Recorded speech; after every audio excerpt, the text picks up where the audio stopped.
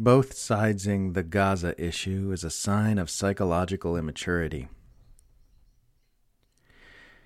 You can't both sides everything. You can't live your life that way. Yes, it's possible to see both sides of every contentious issue. You're supposed to be able to do that. It's a sign of intellectual maturity. If you can't see both sides of an issue, your relationship with abstract concepts is too rigid, and you're probably lacking in empathy. It's just a basic part of growing up to learn how to stand in other people's shoes and see where they're coming from. But just because you can see both sides doesn't mean you should live your life as though they're both equally true, or as though they both have equal merit. If you want to have a truth-based relationship with reality, it's not enough to see both sides. You've got to grapple with it and figure out which side is more truthful, which side has more merit. You're neglecting a whole dimensionality of understanding if you just leave it at, well, I can see both sides, so I have no responsibility to pick one. There's a type of personality that has a strong attraction to feeling like it's above the fray, like it's detached from the disputes and dichotomies of the common riffraff, looking down at it all from a lofty place of transcendent understanding. Such people are, without exception, insufferable wankers. If you want to be an authentic human being, you've got to get down in the muck where the humanness is happening. It's good to understand that all concepts are relative and that none contain absolute truth, but this necessarily means that some concepts are more relatively truthful than others. And we need to be real with ourselves about that.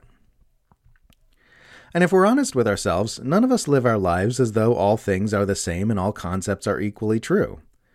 We don't get up in the morning and pour ourselves a cup of bleach. We pour ourselves some coffee every time. When we want to go to the store, we take a specific route to get there. We don't just head out in some random direction and hope for the best. We all make abundant use of relative truths in our day-to-day lives.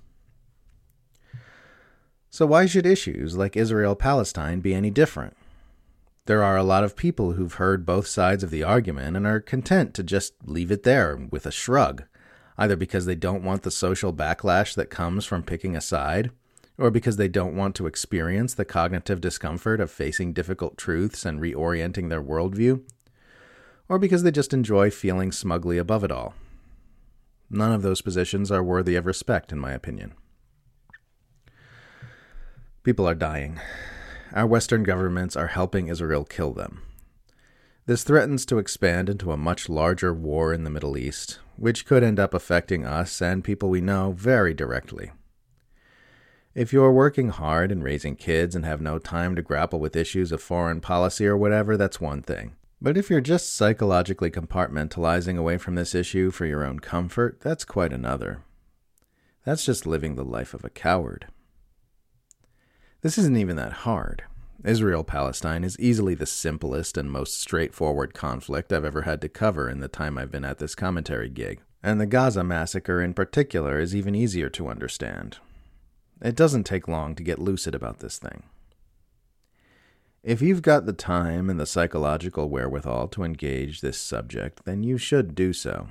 And you should do so until you have figured out who is more right and who is more wrong. Because this is very important. Get down off that fence and come join the rest of us here in the muck. Come and be an authentic human being.